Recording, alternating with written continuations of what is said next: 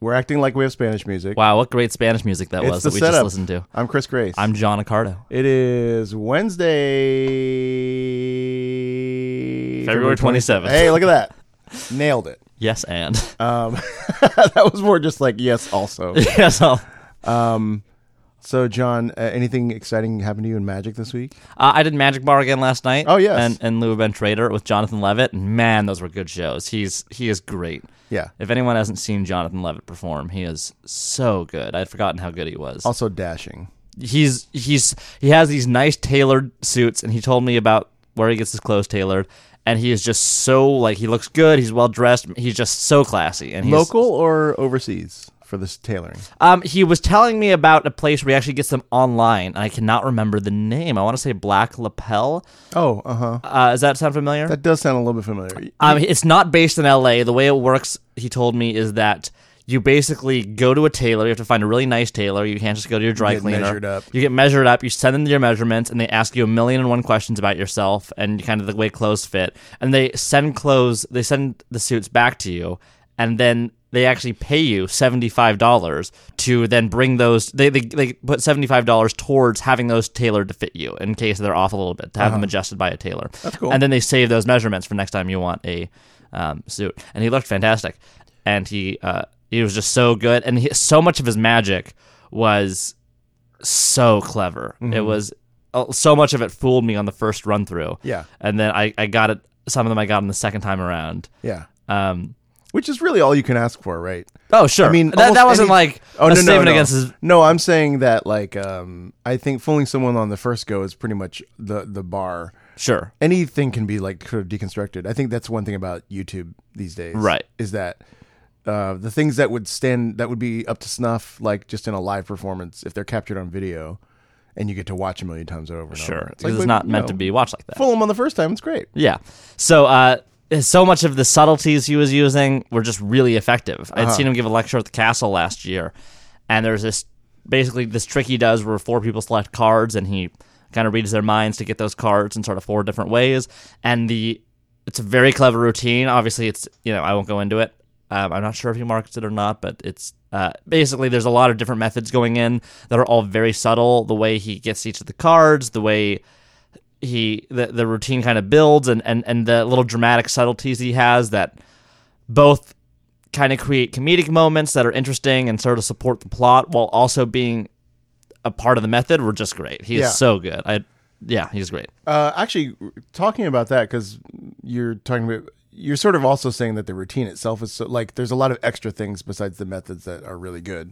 Right, which all builds together to, these little subtleties are helping the methods be stronger, but they're also making the routine a little more interesting. And that's, I think, one of the best things you can have is something that kind of solves its own problem. It is part of the method, is kind of important. It's sort of integral to making that routine more deceptive, more fooling, more impossible, while also being entertaining, while also sort of being true to your performance and your character. That's just, that's great. The reason I wanted to focus on that was I've been watching a fair amount of YouTube magic recently, and was watching. Do you mean magic on YouTube or like magic? I was just watching the way that Google servers serve up video to people. It's magic, just like within an instant. But, like, do you mean people like YouTube magicians? Because I will mainly watch acts that find their way to YouTube, like a theater. I've been watching acts, filmed. but I've also been watching, like, tutorials on various moves and that kind of stuff. For example, I have to learn how to do a pinky count. And sure, those are kind of tough. Reading Jason Ladagne's book, I have to do this. I've got a single card and clicking it with my pinky. Oh, is that how he trains you to do it? He wants me to do this for a few weeks. Oh my gosh. In the book. Is what he said. And then, like, eventually I go to, like, 10 cards. And then, What's sad is that I actually kind of intuitively can do it with my right hand.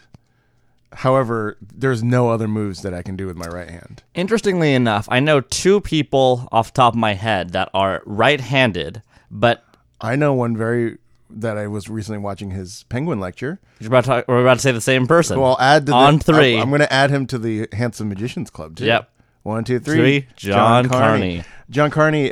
In the thing, was saying that he's right-handed and learned. And what's when I saw him say that, I was like, oh man, it would be actually helpful for a lot of tricks to be able to do it this way. For context, most magicians, if you're right-handed, you're taught to do a lot of these moves in your left hand. And that is, where you're holding a deck in mechanic's grip, and that's where you're dealing dealer's position. All of that is in your left hand. Who's the other one? Robert Ramirez. Robert Ramirez is I right-handed. thought he was lefty. So did I. And then a few weeks ago, he was like, no, I'm right-handed, but it just makes more sense. And I was like, you crazy motherfucker. John Carney said that basically he was like... It's pretty good company. He was looking at all the moves that people learn, and a lot of the hard stuff is done by the bottom hand, not by the top hand. So he was like, why would I learn it with like my non-dominant hand? Like, he makes a very good point. Yeah. And I really could not articulate a proper response to that other than it's what I've always done. Yeah. And don't ruin the last decade of my upbringing in magic. No. Like, it makes sense for you because you've learned it that way. I'm so near the beginning of that. I was almost a little... It was like when I first learned how to touch type, I was almost like, should I learn the Dvorak keyboard instead of QWERTY? But no. But the reason it can... Are you going to switch? No. Okay. Because I thought about it and I was like, no, I should just learn how to do pinky count with my left. Now, some people might say you should learn how to do the moves with both hands. Right. But I guess neither of us is one of those people. Yes. So the reason I bring it, I was watching YouTube tutorials, and then I was watching this guy, Xavier Spade, who I actually really like. He has a YouTube channel, and he does a thing called Fix Your Trick. Cool. Where he has a Reddit forum where people aspiring in magic can put up videos of their own tricks or little effects that they're doing. And then he goes onto a live stream and like critiques them. And then he'll show them like, he's got like a top-down view of his hands. So he'll be like, okay, instead of doing this, try doing this. It's actually very informative. However, while watching it and sort of reading a lot of like card magic and magic forums on subreddit, on Reddit, I was thinking like the older generation of magicians, and also I would say like you, like coming from a more traditional school of thought about magic, at this point I'd say has nothing to worry about from this crew of like kids learning card moves off of YouTube, because almost without exception they don't have any routines with them. Right, like, which has always been my fear and danger of that type of instructional device, is that it leaves out a major part of what it is to perform magic. Yeah, it's very not sterile, but it's very mechanical in a way that's just like, here, it's actually seems more like cardistry. Right, because it's very like, it's these all these YouTube videos and tutorials are chest down, just look at my hands sort of things. Yeah. And there's also no dialogue. Like there's sometimes there's just music over it, or there's nothing, and which is not necessarily a bad thing. It's sometimes can be helpful to learn those moves. However, you need the new generation when you're learning magic. It really is important that you understand that you're performing it. And so many. I mean, I just feel like and I don't actually feel any particular way about this, but I think that you might end up with a generation of magicians that are that will bounce off of real people and audiences in a very awkward way for like years. Sure. So when I was in the junior program, that was when cardistry was kind of blowing up. Yeah. There were people in the junior program like Zach Mueller, who was one of the big pioneers of cardistry, and he makes cards still, does fontaines, which are hugely popular and wildly successful. And I was, in retrospect, I probably just never learned cardistry because it was too hard, and I was like, oh, that's difficult. Well, all of it's too hard. Right. And you only have so many hours. Right. So, but what I noticed with cardistry, and this is when I was maybe 17 or 18 and kind of on my way out of the junior program, I was one of the older members, I had noticed that a lot of people that are getting really, really into that were sort of doing it in their acts, which was fine for me, but they were, doing these long, crazy cardistry things, but they were not great at performing, and that was like all of their energy was going into perfecting these insane moves. And I wasn't doing those, but I was able to perform decently well in front of an audience, and I was a confident performer. And that was my big worry then, was I'm afraid that people are going to confuse cardistry for just magic and kind of mix the two together. Luckily, cardistry in the last 5-6 years has really found its own niche and its own community. Yeah. And I don't fear that happening anymore. it used to be kind of that like cardistry was its own subsection of Magic, Right. and a lot of people would kind of do the two at the same time. But since then, cardistry has really built its own very strong, very active community, which I think is great. Yeah. But anytime it's that is confused for Magic and that is sort of put in as Magic, is not for me necessarily. Yeah. I love cardistry though. That's not any statement against cardistry. It's very beautiful to watch, pretty incredible to watch. Yeah. I think there's that like well, there's been a lot of trepidation about like the younger YouTube generation of magicians. And so I guess it's bad in a sense if you care about like young talent coming into the system sort of learning it, quote, the right way. Because I don't see, like, everybody that I watched over the last 3 days, like, none of them could, like, put an act together. Right. And, like, do it in front of real people. Yeah, fuck these kids. Let's name some names. Well, no, based on just what, like, I mean, they're just very, they're, I guess, like, the sort of polar opposite of me, whereas, like, they have all these technical skills, but I can't see them, right. you know. Which, raises an interesting question in that I wonder what the future of Magic is. Well, that's why you might be worried about it, is if it's affecting what audiences like and what they want, and it's different than what you provide. Right. So I could see somebody being worried about that. However, I feel like if you go to the castle, you would see like technical skill combined with good performance, and that would always be like, I enjoyed that more. Hopefully. I would say that because, I mean, for me, social media, I was of an age and a generation that I had a lot of my childhood before a lot of that blew up. That was not huge. And you're probably the last generation that I really am. I mean, I had a Facebook, and a MySpace in 7th, 8th. I had like a MySpace in 7th, 8th grade. I got a Facebook in like 9th or 10th grade. And Instagram wasn't really a thing when I was in high school. Snapchat didn't exist yet. But TikTok, the hot new app sweeping the nation. But I like to think, or I think that I was one of the last generations that definitely had sort of an upbringing, through those teenage years without a enormous social media influence the way that teenagers have now. Yeah. I'm really not trying to sound like an old man. Like back in my day it was this. But, no, I mean, if anything, you're lucky that you had this. So, but all I would say is that, so yeah, I mean, these things aren't going away. And so it's interesting to see now that this is such a pervasive force and such a strong force in people's lives in such young adolescent years, it's interesting to see where this is going to take Magic, and I am open to that. I really don't want to fall into kind of what I hate of, oh, well, this is how it's always been, so this is how it's best, and we can't do it in a new way. I think there's gonna be Magic on TV, Magic on Netflix, Magic on YouTube, Magic on Instagram. Those things aren't going away, and so I'm very curious to see how that develops and what is and to see people. How they interact with the problems that come up on those mediums and how people solve those problems.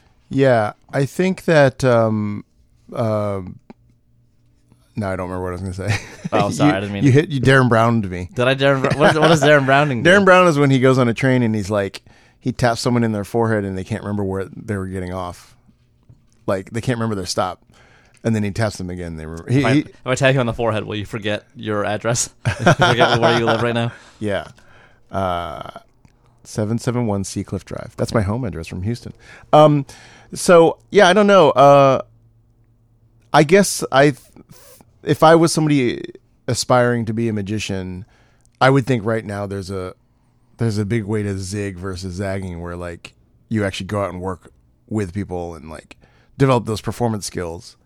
However, what you're saying might be something similar that happened in basketball, which is that the base technical skill of a basketball player now, especially somebody who handles the ball a lot, is way higher than it used to be. Really?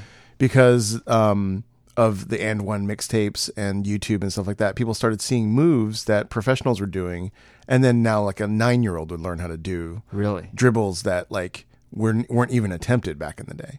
So something similar might happen with Magic, where just like, I mean, I think it is. Like basic card handling skill probably is like higher than it, like, or could potentially be higher than what it was. Just because of the democratization of how those moves are available. Yeah. And I think that's just true for absolutely everything in the world. I mean, just on YouTube and online, you can just find so much, and there's so much content out there that people have such easy access to they didn't have 5-10 years ago. And also there's something in human beings where, nobody thought you could do like a 360 dunk.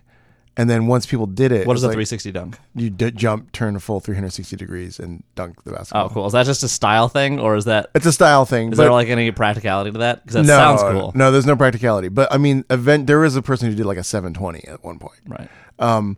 But it was like, I wonder if all this technical skill being shared online, basically, there's moves that you wouldn't even think to do till you see someone do it. Right. Not even like necessarily a tutorial. You might just be like, oh, I didn't know to do that. And I think that will raise everybody's level. I might have said this on this podcast before, and I don't have that many interesting thoughts, so it's likely that this has come out before. Yeah. But when I went to FISM last year, that almost exactly what you said was flooding my brain that entire week, is that there was so much stuff that I saw from these other countries that absolutely astounded me. Simon Coronel, who I spent a lot of time with there, and a friend of his named YC, and another student of Shoots, named Kenshin. The four of us were to spend the whole week sort of talking about Magic, and we had some great discussions. And Simon kept kind of poking at this idea of when was the last time that we were truly felt really astonished. Like when, because it's so rare. Yeah. Even when we see good Magic, we're not absolutely destroyed by it. And so we kept kind of talking about that. And that really happened for all of us that week. People like, none of us knew who Eric Chen was, and no one really knew who Eric Chen was, at least out in the West. And so when he won, when he competed, it was super obvious he was going to win, and we all were absolutely blown away by how incredible that act is. If you haven't seen Eric Chen, Chien, you can see his Grand Prix award-winning act on YouTube. It's absolutely wonderful. I would guess, I bet almost if you're listening to this, you must have seen it. Probably, but if on the off chance you haven't, boy, I'm okay with you pausing this and watching that and coming back, because it's about to blow your fucking mind. And there were so many other things that have not gotten huge press after that. Like there was this kid named Yuki from Japan. It was 17 years old, I think, got third place in manipulation, tied for third prize in manipulation, and he was doing card manipulation, and he kept showing his hands super empty.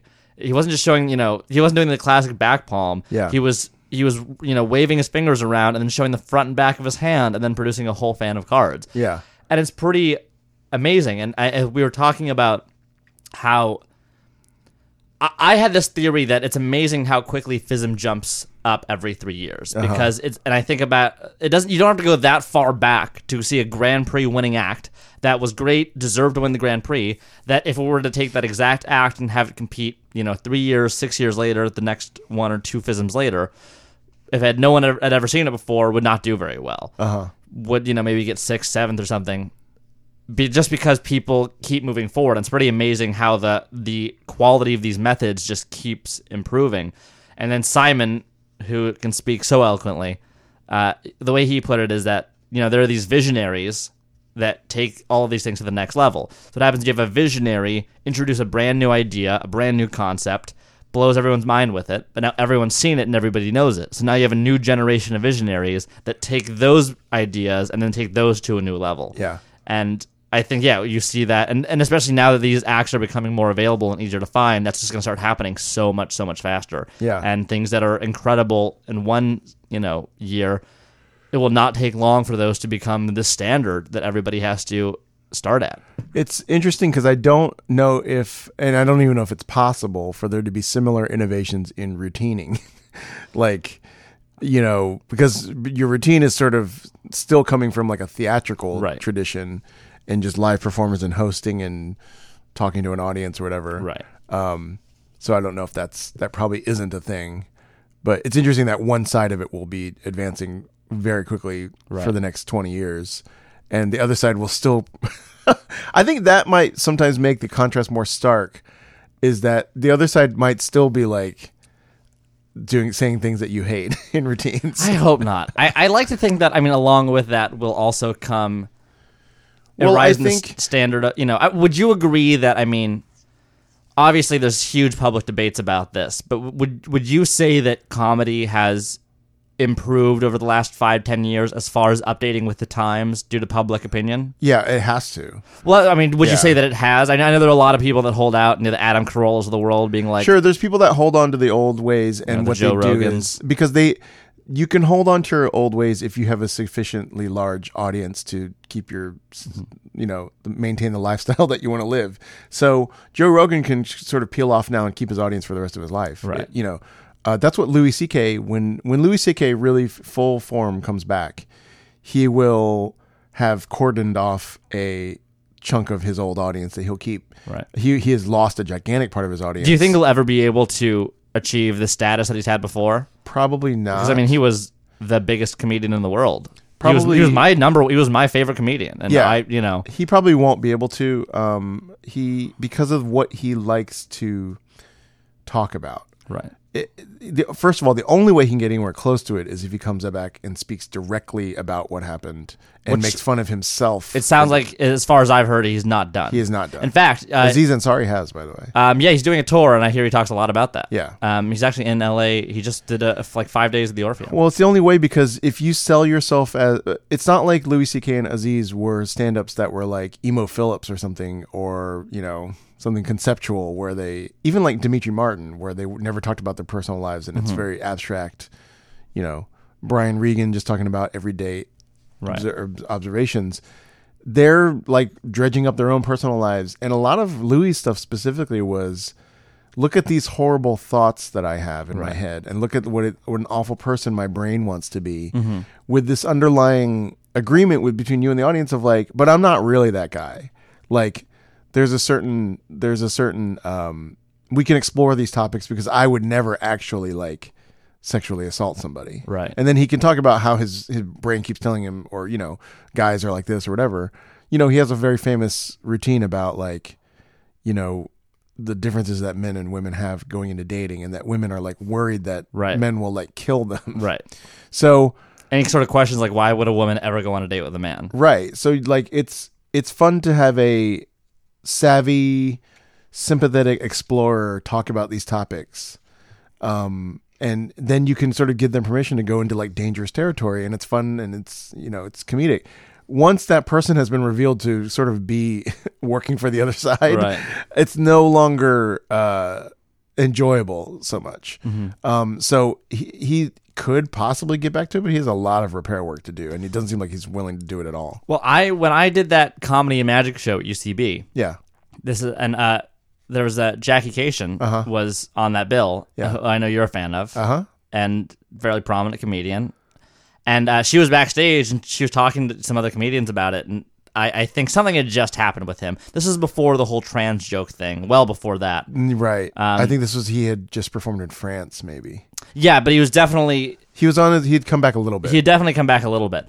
And she was talking about how weird it was. She was talking about the comedians that have distanced himself, and like, stories about people like Gerard Carmichael kind of giving him the cold shoulder, and anyway, but she was saying she goes, if he would just write the bit, he could get past this, but he refuses to do it. And the bit being, talking honestly about this situation. I mean, he honestly, I'm surprised he hasn't, to be honest with you. Well, this is what's also not...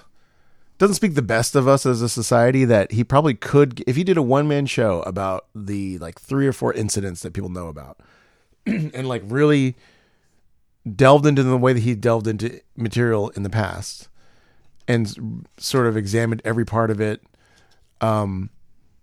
This doesn't speak great. I bet he would be forgiven and sort of let back into at least near where he was before. Now, it even says something worse about him, that he doesn't want to do that, because it's been so much his comedic instinct to really unearth those things that makes me seems even creepier now, because it's like, well, so now this sort of underlines the fact that this is some strange area of you that you haven't figured out yet for yourself. Right. So until then, like, I'm not particularly interested in hearing him talk about... It's just weird, like, for him to talk about other stuff. Right. I don't know. So, how did we get on Louis C.K.? I don't know. So anyway, we do want to start our comedy magic show at some point.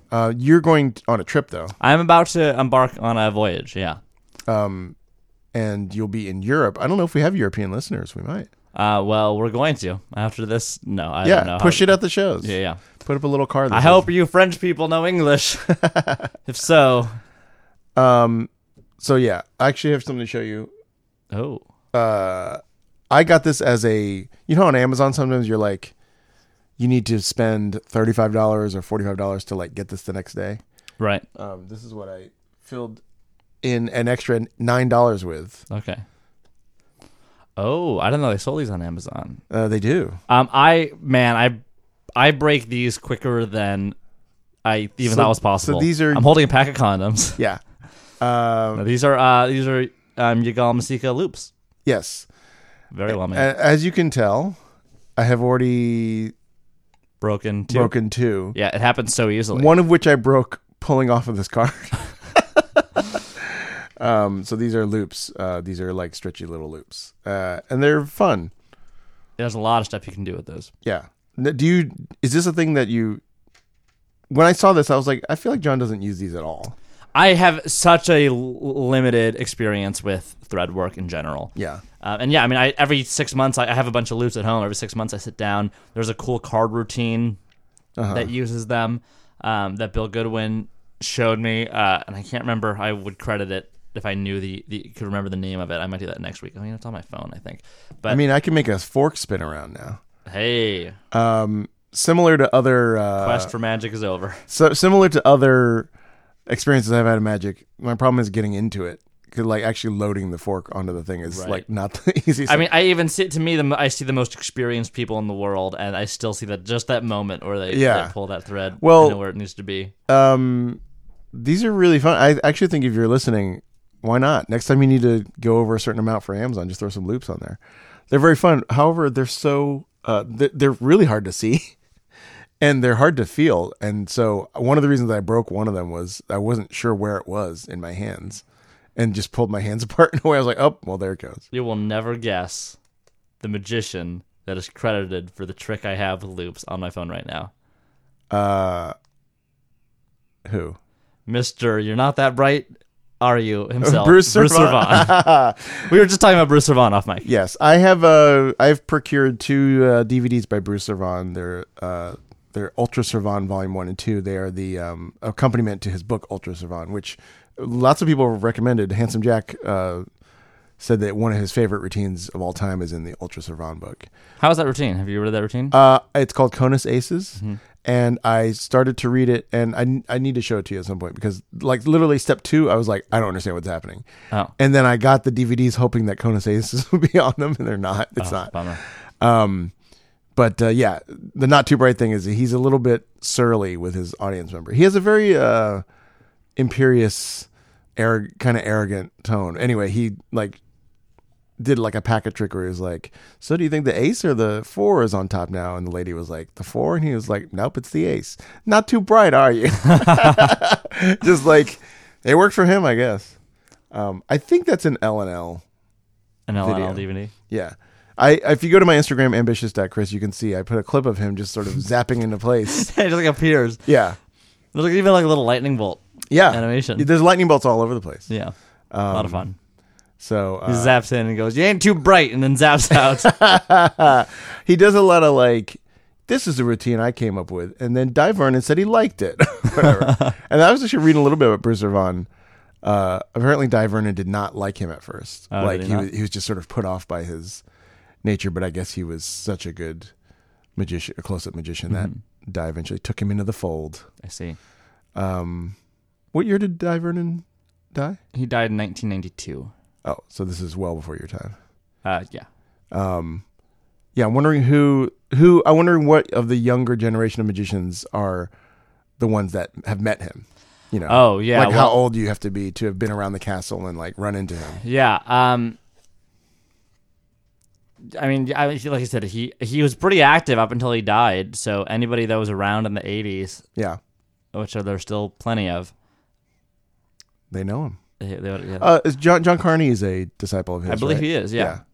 I can recommend that John Carney Penguin Magic. Yeah, you really enjoyed it. You're texting me how much you liked it. I really liked it. There's somebody else that I bought like a 3, buy 3 get 4 Penguin Live. You also texted me that the person who I was sort of talking about last complaining time. about as someone who is just has an inability to be present with an audience. Yes. Had a lecture, and you kind of now having seen that person perform, you sort of affirmed what I had said over that text, right? I think that he is perhaps somebody who has zero ability to talk to an audience, and maybe even like slightly have a spectrum disorder, and has constructed a public persona that is very polished but has no cracks in it whatsoever. It's very those cracks are sometimes very human. And it doesn't feel like he's talking to you ever. Like even when he's got audience volunteers on stage, it's very weird. It is very strange, isn't it? Yeah, he's still I think a good performer. Yeah, solid magician. Very good magician. But yeah, there was watching that show. I thought a lot about it. That did not feel like he was in that room with us. John Carney, however, is very personable. Yeah. Also, he like in the lecture like messes two tricks up, and he's like, "Oh yeah, I forgot to do." He's kind of like a little bit like Goofy's sloppy uncle, kind of showing you stuff because he's like, "Oh well, I forgot to here. Let me do this again." Oh, no. Which I think is kind of endearing. That's fun. But I also thought while watching that if he could sing, he should absolutely do the producers. Oh, you think he should be Max and producers? Yes, he absolutely should. I don't see him being that mean as a character. He's such a nice guy. He kind of reminds me of Nathan Lane. I don't see that, but yeah.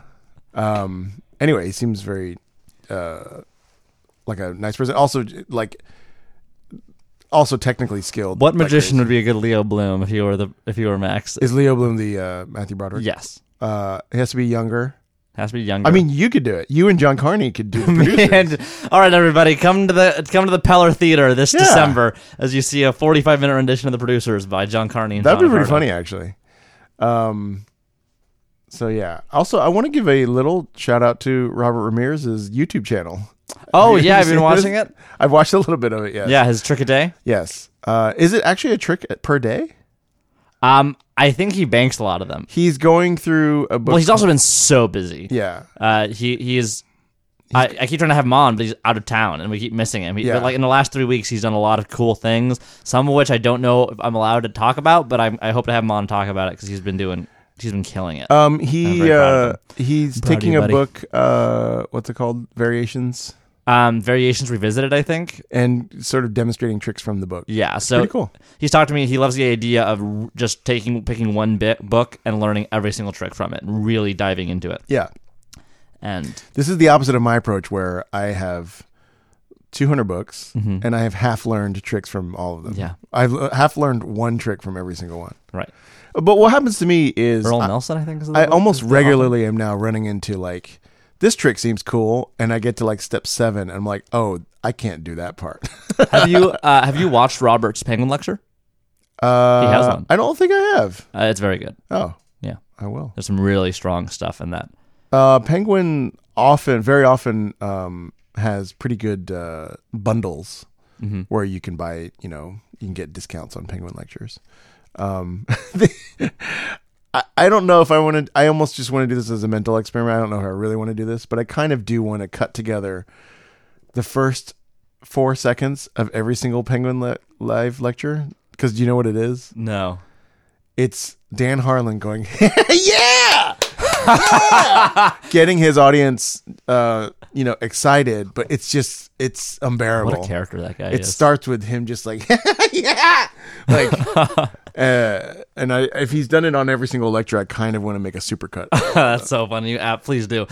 What a character. That being said, he has also created one of the most iconic magic tricks of like the last 20 years. Yes. Yeah, that's still little cartoon. And then also tweaked it going into Fool Us. Fool Us, he did another version of it. And I don't really know how it works, to be honest with you. Yeah, and I don't think he's selling that one either. I don't think so. Yeah.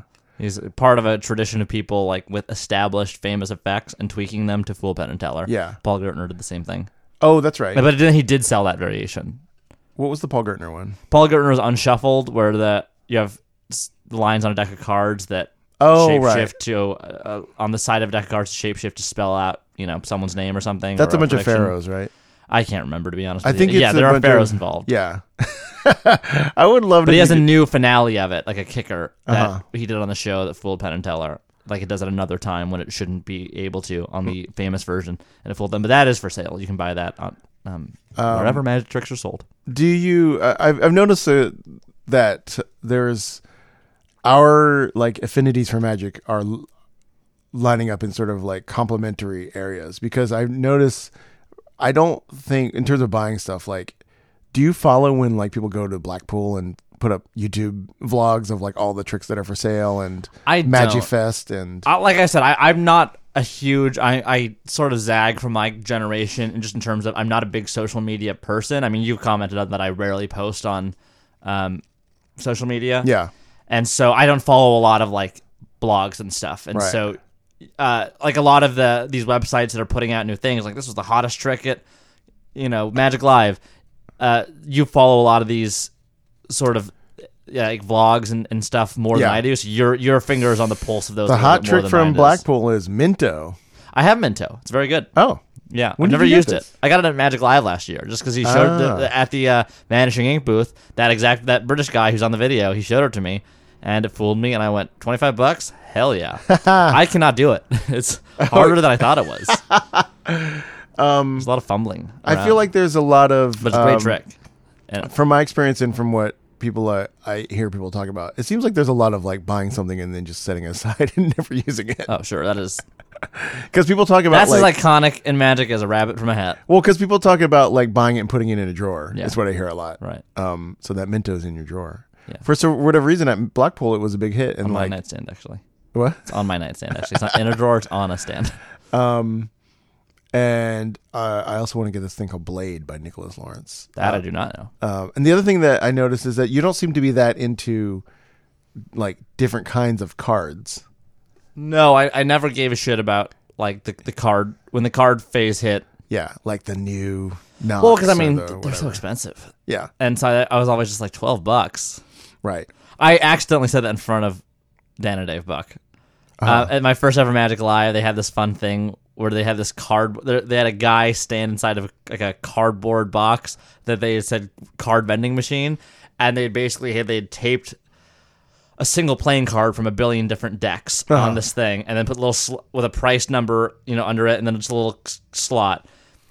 And you would just put like whatever the dollar amount was through this cutout in the cardboard.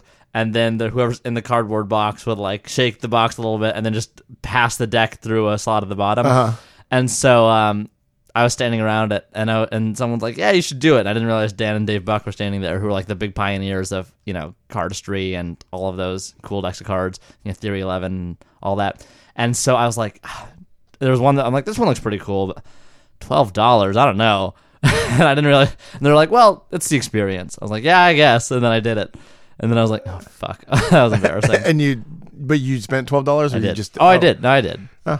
But I was kind of like, this is a little silly, right, everybody? $12 for deck cards. But yeah, I've never been huge into that.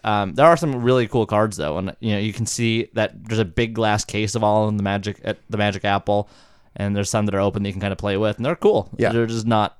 I'm a simple man. I think when I go, simple I've been to the tastes. Magic Apple twice now. Cool place. And I think that the appeal of the cards as well is that I kind of always want to buy something when I go into a store, Right. and like getting a deck of cards for like $5 or $6 is a little way of showing respect to the store. Sure. Oh yeah, absolutely. Support magic stores. Support brick and mortar. Those are very important. Little for all of the love I give towards that one. real? This is a real tube of chapstick. Oh damn! I'm sorry. I thought we were talking about magic conventions, and then chapstick shows up in so Yeah. many tricks. It does. Chapstick through Bill. Yeah. For all the love I give Juan Tamarez, there was a tiny like, oh, what the fuck moment. So he had this private workshop at FISM last year that I was very lucky to snag a spot to, and it was like $100 extra. And a lot of the nicer ones were like, you had to pay like $100. Like Hector Mancha had one that you had to pay $100 for. Matthew Bish, they had all these little private 4-hour. Avner, who's an incredible clown and not a magician, and who also ended up putting on one of the best shows I've ever seen at FISM. He had this hour-long show. It was incredible. Anyway, so Juan Tamarez, he sold all this stuff, and I didn't really have a lot of cash because, I paid $100 to be at this thing, which was well worth the money. But then I wanted to buy something, and so he was selling these Juan Tamariz decks of cards, these cool purple decks of cards. Yes, that you've seen at the Magic Yes, Apple. I did. So don't spoil the end of the story. Oh, I don't know anything about it. But so I bought 2 of those decks of cards in US dollars, and it was $20 each. Each deck was $20, and I bought 2. I opened one. I had him sign a Joker, and I'm very happy that I have that. Like 3 weeks later, I go to the Magic Apple, and I'm trying to find those cards online. And I'm trying to see, like, I didn't have a lot of money. Like, I don't want to spend a lot of money, but I do really want these cards. I really want to support the lecturer, and I wanted to get him to sign something. And I didn't know I was going to be at this, so I didn't like bring a book or something for him to sign, and I had the room for it. So I was like, hey, I'm just going to buy these, and because I couldn't find a place online where I could get them, and it didn't feel like they were selling them online. 2 weeks later, I'm at the Magic Apple, and they have those same cards I spent $40 on for 2 decks for $12 a deck. I'm like, motherfucker, Juan Tamariz. But you know what? As the Dan and Dave guys say, it was the experience. It was the experience. It was You a got very to meet nice. him. I got a photo with him, and it was a really incredible, very, very inspiring You got his experience. autograph. Yeah.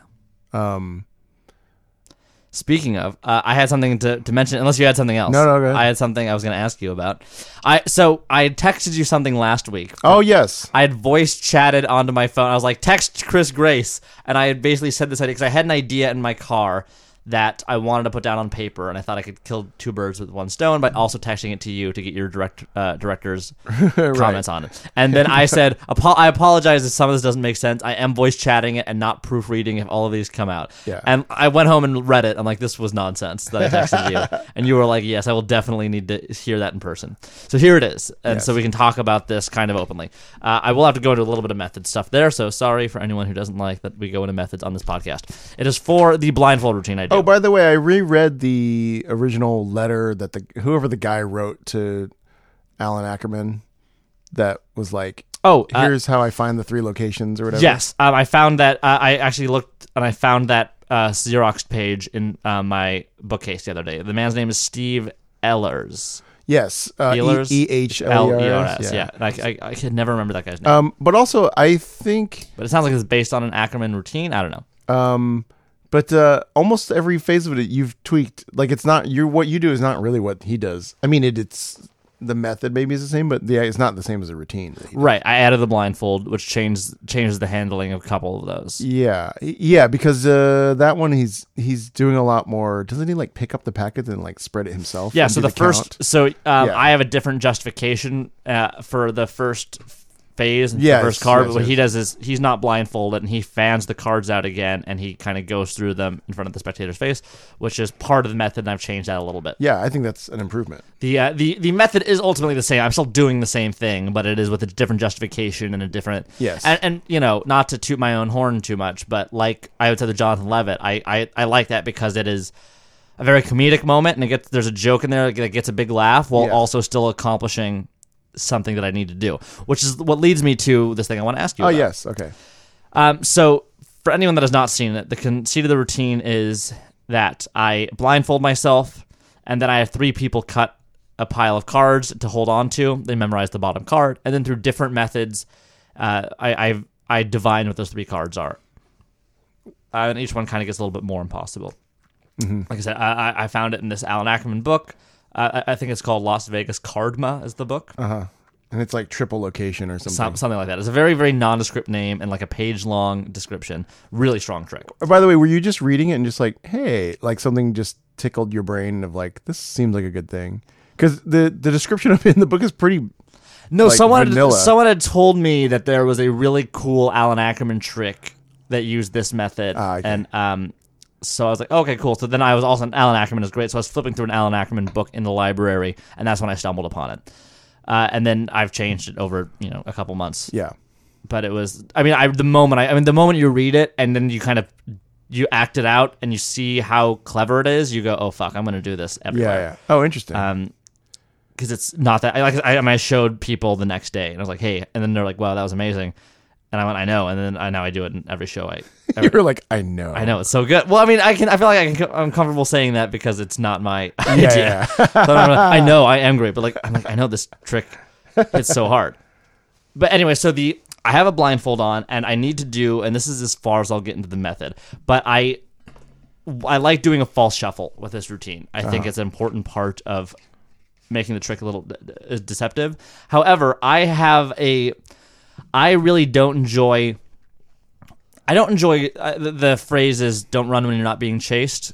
You do or you don't enjoy I don't enjoy that. The idea... by the way, I was going to tweet out or maybe put on Instagram a joke I had written. That's like, why are so many magicians out of shape? Because they won't run unless they're being chased. That's really funny. That's very good. So don't run being chased meaning... don't overprove that something is normal when nobody is challenging the fact that it's normal. Right? Like, if you have a coin on a table, the idea is don't be like, inspect this coin. This is regular, right? There are no magnets. There's no anything like this. Yeah. The theory is that as an audience member, I'm thinking, well, I wasn't thinking that, but wait, are magnetic coins a thing? And now I'm kind of in my head about gimmicked coins in a way that I might not have been. Right. So you don't need to say, look, every card is different because why wouldn't they be? You're just kind of planting this idea, i.e., running from the logic they might have when no one's actually chasing you. No one's thinking these things. You're just kind of introducing them yourselves out of paranoia. Okay, so you do agree with that philosophy? I do. I think you should, when not necessary. For instance, if I am doing a coin trick, and at the end of a trick, if you've done something and you would say, now look, check that everything is normal, that's okay, but I don't necessarily think you should start with that. Right. So if I'm doing a trick with like 4 coins, and rather than saying, look, check these 4 coins, we'll make sure they're normal, what I'll do is I will just stack the 4 coins and say, we'll get these in a second, sir, could you hold on to these? And I'll drop them into their hand. And so I can still get the moment where, someone held them, someone did inspect them, without me really shoving it down their throats of, look, you just checked those coins. And so it kind of handles both of those. So with that same thing is I don't want to oversell that I'm shuffling the cards, because I don't want people to think about that as an important part of the method. I don't want to draw too much attention to like, look how well these cards are being mixed up. There's no way they're in any order. Now I can do this trick. On the other hand, I do believe that if they think those cards are shuffled and they remember seeing them shuffled, it does add to the impossibility of that effect. And that is something Pitt Hartling talked about in several of his books, I think specifically in Order to Amaze, the idea of, an audience, for a stacked deck routine to work, an audience really has to believe that they're shuffled.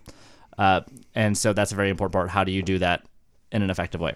So I had an idea that I wanted to talk to you about, and we can this might be a good way for people to kind of watch our process, is I put the blindfold on. Usually I'll just kind of shuffle the cards, and I'm shuffling them very passively, and you even said sometimes you haven't even noticed that I'm shuffling. But I am doing false shuffles on the table without drawing a lot of attention to it. Do that one again? Oh, I thought that's not what you just did. Oh no, I wasn't really doing a shuffle. I was just like, yeah. That's like just cut and put the first back on. Right. No, I was just scrolling around. I do like that one. That's where you just like cut and make 3 stacks and just pick them back up again. Yeah.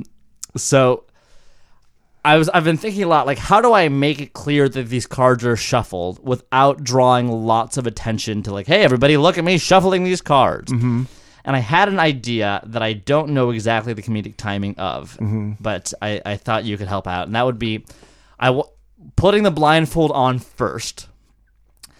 So with the blindfold on, and of course my eyes are, I'm not peeking, I really am blindfolded. I would pick up the cards, and then I would try to do like a shuffle, like in the air, while I'm blindfolded, and I could do that false shuffle while ideally getting a comedic moment out of the tension and stress and difficulty of shuffling these cards with the blindfold on. Yeah. So what that would do is they would remember the cards being shuffled because laughs create memories. And so if there's a good joke, it would create a memory that would be instilled with them about the moment when those cards were shuffled. Yeah. While also, allowing me to do my false shuffle without drawing too much overt attention to, look how mixed up these cards are. I mean, just say that. Yeah, I might just say that. Do you see what I mean? Does that make more sense now that I explained so how would you get into it then? So you just what would the language be? I see, and that's what I haven't really figured out. Because yet. One potential approach is you put the blindfold on and you start and then you say like, oh, I forgot to shuffle. Okay, you know what? I mean, you can lean into like, it's too much trouble to take the blindfold off. Let me just shuffle this way. This is going to be difficult, and then you do it. That's one way into it. I ideally, again, I'm trying to avoid as many sentences like that. So my first instinct was to do it silently. I put the blindfold on and I pick up the cards, and then the first thing I would be was maybe I would do something like this.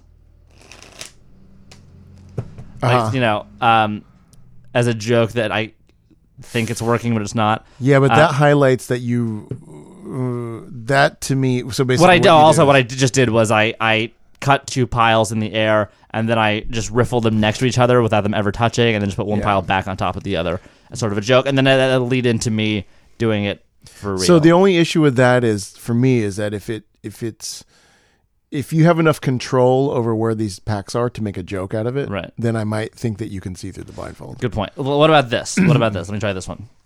And for context, I'll explain after I do it. Here we go. I'll put the blindfold on. I'll pick these up. All right, Chris, are you there? Yes. Okay, stop me when these are like close to each other. Yes. Good? Yeah. So what I did there was I held them kind of far apart, and then I moved them together and had them stop me when they were in touching distance. But I also wouldn't really necessarily need you to do that, would I? I could just feel, I don't know. Also, because it's like, we assume you've shuffled cards like a jillion times in your life. And right. Something I have discovered with that routine is I like doing it at Magic Bar, because Magic Bar is such a long seating arrangement. There's like 8 seats. Yeah. And so you want to sort of spread things out. And what I do now is I pick people. Anytime I do the trick there, I pick people. I used to do like 3 people next to each other, and now I'll do people every other seat. Right. Which kind of spans most of the bar. And what's cool about that is, like I said, I'm not peeking. And so my object memory only takes me so far, because I'm moving up and down the bar a lot. So there's lots of there is genuine blindness when it comes to trying to remember where these people are, or talking to people. Or like yesterday, I got one person's pack of cards back after I found their card. I put it down. Later, I wanted to pick it up as a way of showing the next person what to do with their cards. They had to do something a little bit different, and I couldn't find them. It took me a second to find them, and that's been pretty. A cool way to create very authentic moments of blindness. Okay, 2 questions for you. One is there such a thing as like is there any false shuffle you can do where like the audience participates with you? Like, has anyone invented like where you riffle one half and the audience riffles the other half and it's a false shuffle? You could probably do something like that. Second one is, where does this fall in the don't run when you're not being chased thing? Because my question is, like, my feeling is that it might be completely full of shit. It doesn't have to be super validated, but you might also, by sort of doing it in the way you're saying, where you're not underlining it, it might sort of, this is what's so difficult to measure, is it might make it more magical for an audience member, but in a way that they can't articulate.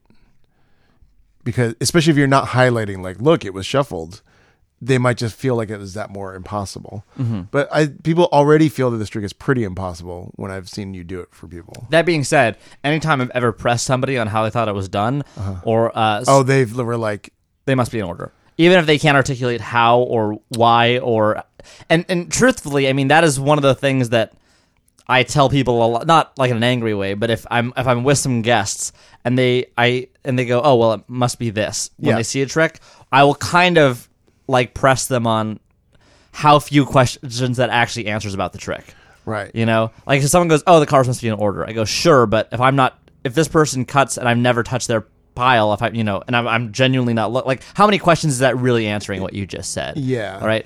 But it can also show maybe spots where I think you talked previously about Tamariz, how he's saying like sort of eliminate all, like patch up all the logic false spots. Methods, he calls them. Yeah. And I mean, because like there's no way for you to have an audience member shuffle it unless you want to do a deck switch. There's a couple ways, and one I'll talk to you about off mic, because I don't know if it's effective. You get a professional magician to shuffle it. Yeah. I'm going to just have you and a mustache. Well, you already have a mustache. Well, by the way, I just read an article about like, I don't know how legit this is, but a guy wrote a thing about like how to use stooges and hide them. Really? That it was just like the whole notes was about, this is the best way to use stooges in your act in a way that, like, if you had someone that could do a false shuffle, you'd hand it to them in the audience to do. I get a sense that you just do not like the use of stooges in Magic at all. Well, actually, I like instant stooges. I think that's kind of fascinating. Mm-hmm. I think that's a very fun. I guess that would fall under dual reality almost. but like basically when you're because the receipt into $100 bill thing that I don't know if I talked about this, but on TikTok. I posted on TikTok. That comes with an extra routine doesn't use the gimmick at all. It's you basically use a receipt you could do it with the waiter, basically.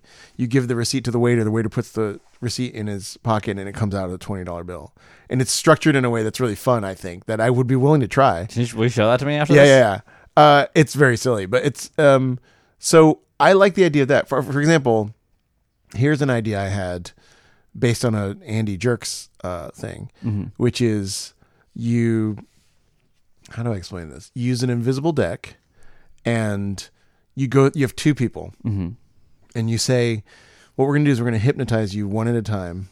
I'm going to hypnotize you, and this is Andy's setup is that it's a genuine stooge. Like the first person is going along with it, and you're fooling the second person. My idea is I think you can instant stooge this by saying like, all right, which one of you believes more in hypnosis or whatever, and then I think you could, if you had a friendly audience member, you could basically say like, so now if you're like a cool person, you'd probably go along with this if I said that I was hypnotizing you. Basically like suggest, like just act along with it. So what it is you would go count 10 to 1 and pretend this person's hypnotized. And then they pick a card out of the blue. You take the card and reverse it in the deck and put it, this is all in a regular, it's an invisible deck, but you're using it as if it's a regular deck. You manually like go through it, switch it, do that, and it takes like 4 minutes or whatever. And then you act like now you're waking up, and if you look in this deck, your card is reversed. And then everybody in the room knows you didn't actually hypnotize them. It took like 3 minutes. Right. And then the second person, you go like, now we're going to do the same thing with you. 10, 9, 8, 7, say a card, whatever. And then you instantly wake them back up, and you use invisible deck to be like, your card's reversed. Oh, cool. So, so basically the second person should get an effect of like, oh wait, like did they hypnotize me? Go through all this like manuals, moving the card around, and that's pretty cool. I think it's like an interesting idea. So like that kind of stooging, I think is great. What's your thoughts on stooges in general? I don't know. It goes back and forth. Yeah, I'm not a huge fan, but then it becomes theater, doesn't it? Sure. Like just pure. Well, FISM does not allow stooges, and they, in fact, it comes down to their definition of what magic is. Yeah. They're like, they don't even necessarily say we don't allow stooges. They say like as part of the rules you must be performing magic, and then they define what that means. They go, magic is something that performed for an audience that is not in on on the method, and the spectators you're using are genuine and not part of the method that is happening. It's like there's definitely room for assistants to be used, right? But an assistant that comes on stage, we know that he's part of your act the whole time, right?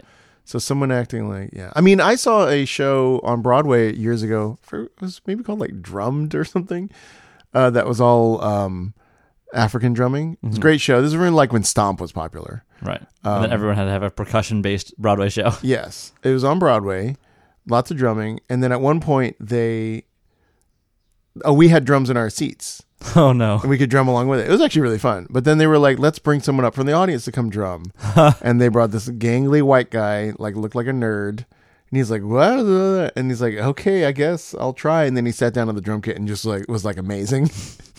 And he was a stooge. And even then I was kind of annoyed because I was like, go ahead. No, I was just like, this is cool. Like I wanted to be like, they happened to pull up a great drummer, right. But at the end he was like, no, I'm part of it. He took a curtain call with them and everything. Okay.